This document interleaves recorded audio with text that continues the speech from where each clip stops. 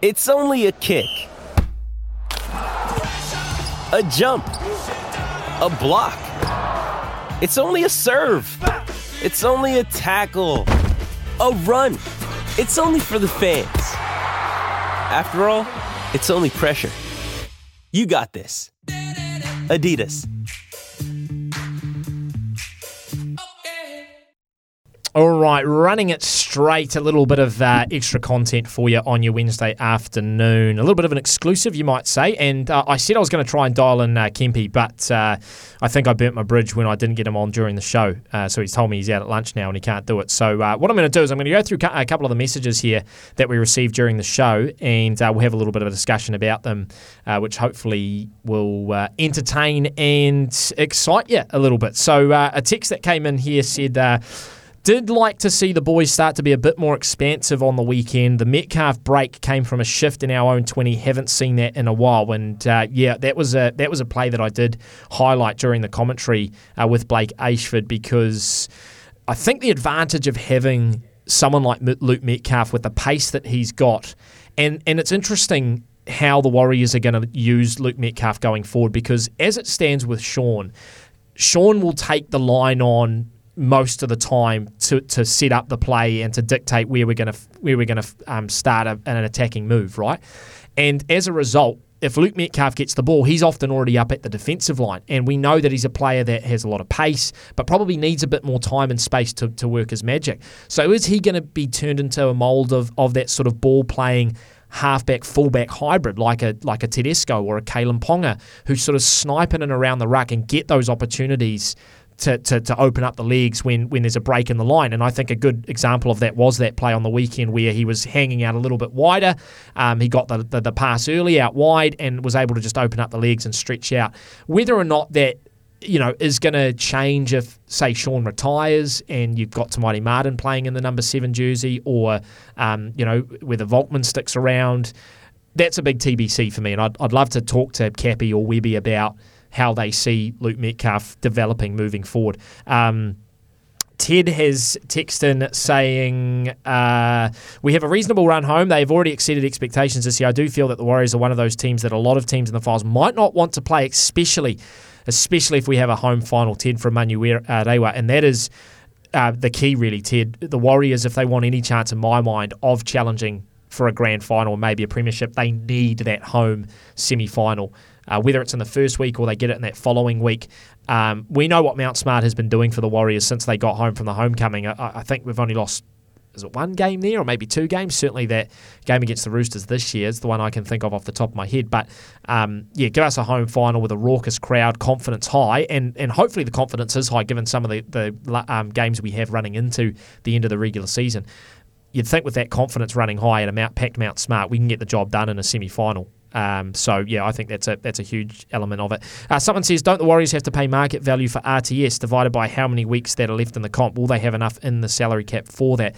I understand that they have, whilst they've said that they are planning on Roger coming back next year, you can't help but think that they've thought of every contingency, and they would have a plan in place if they needed to get it, or if they could get him back early, to pull him into the team and still have cap space, because no one wants to see Roger, if he doesn't make the All Blacks on Sunday when they name their team for the Rugby Championship, if he doesn't make that and he's not in the final with the Blues, the Super Rugby final, he's going to be on the sidelines for the best part of 10 weeks. And then we've got a Rugby World Cup, and if Roger doesn't get selected for that, the guy wouldn't have been playing for, by the time it gets to preseason for the Warriors, the best part of sort of 6 or 7 months. So, I think all parties would want Roger to be, playing, involved in some way. So I'm sure the Warriors have thought about that, and they've got a plan in place should it eventuate. Just on a little bit of a state of origin, someone said, Sam and Kempe, is Reynolds unlucky? Do you guys think the Blues are missing a trick with his omission? Lots made about, obviously, the 7 jersey for New South Wales. Look, I said from game one, before game one, and I say it now, if you're not going to start Nico Hines, no point putting him in the team. No point having Nico Hines on the bench. He's not what you would call a classic utility player. He can cover fullback, he can cover halfback, but unless you're planning on pulling Teddy or you're going to plan on pulling one of your halves, which you just don't do in State of Origin, then he's pointless on the bench. And we saw that in Game 1 where he got put in basically at the centres for the best part of 10 minutes and, was sort of scolded for making one error and missing a tackle. I think, unfortunately for Nico, I don't think it's the wrong call to leave Nico out, because if you're not going to start him, like I said, you don't put him in the team. However, I was big on the Reynolds bandwagon, not just because I think his game, kicking, is perfect for Origin. It's Suncorp. It's Brisbane. Reynolds knows that crowd. In fact, he probably would have a few fans in the Queensland crowd, given that is where he's playing his home football this year for the Broncos. So I thought they maybe missed a trick with Reynolds, although people were probably a bit quick to criticise Mitch Moses as well. This guy is playing great football in 2023, Mitch Moses. And if you put him up against some of the other halves, when you look at the Clearys and probably the Shawns and, putting up against the Munsters and the Daly Cherry Evans, Mitch is having a great year. And so, he deserves probably the number 7 jersey for the Blues outside of those others, but whether or not that's going to work with Luai, whether or not he's going to gel with Tedesco and Damien Cook, that is going to be probably the big question. Sure, he gels well with Freddie, and Freddie can get the best out of him, but is he going to work in amongst the New South Wales system that Freddie's built? That is a big TBC for next Wednesday. And Queensland must just be licking their lips, because here they are off the back of Game 1, where they won a game that they probably shouldn't have. They've almost unchanged in terms of their starting team. Yes, no Selwyn Cobbo, Xavier Coates comes in. There's been a couple of other little tweaks to the forward pack, but by and large, it's the same team because they've got the luxury of being in the box seat. So they'll be licking their lips at the fact that New South Wales fans and media and everyone is almost panic stations. But I did personally have Adam Reynolds featuring for the Blues in Game 2. Steve has said, Sam, we need Big Tino at the Warriors.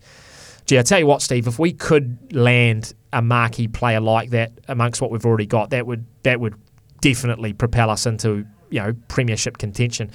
It's not going to happen. We don't have that sort of money. You're talking $800,000, $900,000, $1 million player, and we just don't have that, especially now with Roger. I mean, Roger, I can't imagine Roger will be on anything less than 700 or 800, given his talent and given what other clubs would have been offering him. So, yeah, we're probably not going to get someone like that, Steve, unless other players were moved on or let go. But at the moment, I wouldn't change it. Why would you? Why would you bring Tino and let go of, Marata or Tohu or whoever it is when they're flying so high? Jimmy says, Freddie is screwed with poor Nico's head. I can see the Sharks dropping further down the table, so we should be leapfrogging them at least. Yeah, I mean, you do have to feel for Nico Hines. You have to feel for him in the fact that he was drawn the short straw in Game 1, misses out on Game 2, didn't play well against the Storm on the weekend. It's going to go one or two ways. Either you're right, it'll mentally affect him and the Sharks will keep dropping, or it'll fire someone like Nico Hines up. But there is that stat, isn't there, that the Sharks have failed to beat anyone in the top 8. And they have a bit of a habit, or have created a bit of a habit, of beating sides that are below them. And you're not going to challenge for a premiership if you can't beat the teams that are above you. And the same applies to the Warriors, really. We can't entertain the ideas of top 4 in premierships until you can beat the Penriths, the Broncos, the Souths, the Storms, etc. And we haven't done that in quite some time. So big test against the Rabbitohs coming up for the Warriors, and it'll go a long way to determining whether or not they can win an NRL premiership. Sam says, if you are Tohu, SJ or aren't the Warriors of that age, you are going around again. After all the blood, sweat and tears over the years to barely play finals footy, you are not pulling the pin. We are on the verge of getting a title either this year or over the next few with the squad we are building. That is from Sam. And whilst we can't pretend to think or put ourselves in the minds of Tohu Harris and Sean Johnson, you make a good point as a fan, Sam. And it makes a lot of sense that you'd want to stick around to see the team get success. But whether or not the bodies can hold up, whether or not the boys are still committed to playing for, say, 3 or 4 more years, that's only something they can answer. To the YouTube chat, and there was a couple of questions coming in here. Someone says, do we keep Ali Lautoa at centre over Viliami Vailea given his performance against the Raiders and how he was able to hold his own defensively? I think Ali Lautoa is the future of, I'm going to say the centres, but he is the future sort of gun of the Warriors coming through. I thought he had an amazing debut, flawless against the Raiders, which you couldn't ask for more from a 20-year-old going up against Jared Croker and Jack Whiten on that edge as well. That's where Whiten does his best work. And Ali Lautau looked like a guy who played 50 NRL games. So I think he is the long-term option at centre for the Warriors, and then I think he's paired up with Roger. That does mean, unfortunately, that guys like Adam Pompey, Rocco Berry, Viliami Vailea are on the chopping block. I think you just need to watch Viliami Vailea in a game, and it's the defence for me that really he lacks. He's clearly powerful on attack. He's a good ball runner, but defensively he gives up on plays very, very quickly. And there is a reason, this is all I'll say, there's a reason why he's found himself stuck in New South Wales Cup and even sometimes not making that team from week to week. I think that's quite telling as well.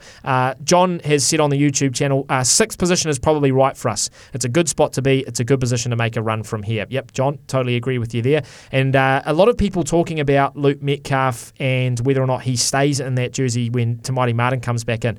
And I think Tamati Martin is due back in after the bye. I think Tamati Martin is straight back in. I just think the way he complimented Shaw when he was. But people forget how deadly their combination was before Tamati Martin went down and how lost we actually did look through the weeks that we haven't had him. I mean, you think about the games against the Roosters, the Panthers, the Storm, the games that we lost in that sort of stretch of 5 games. And a big part of that was the fact that we just didn't have that option in the halves. So I think Tamati Martin comes straight back in. Luke Metcalf is getting that good experience. He will continue to come back into the team with injuries and other things. He might even feature on the interchange.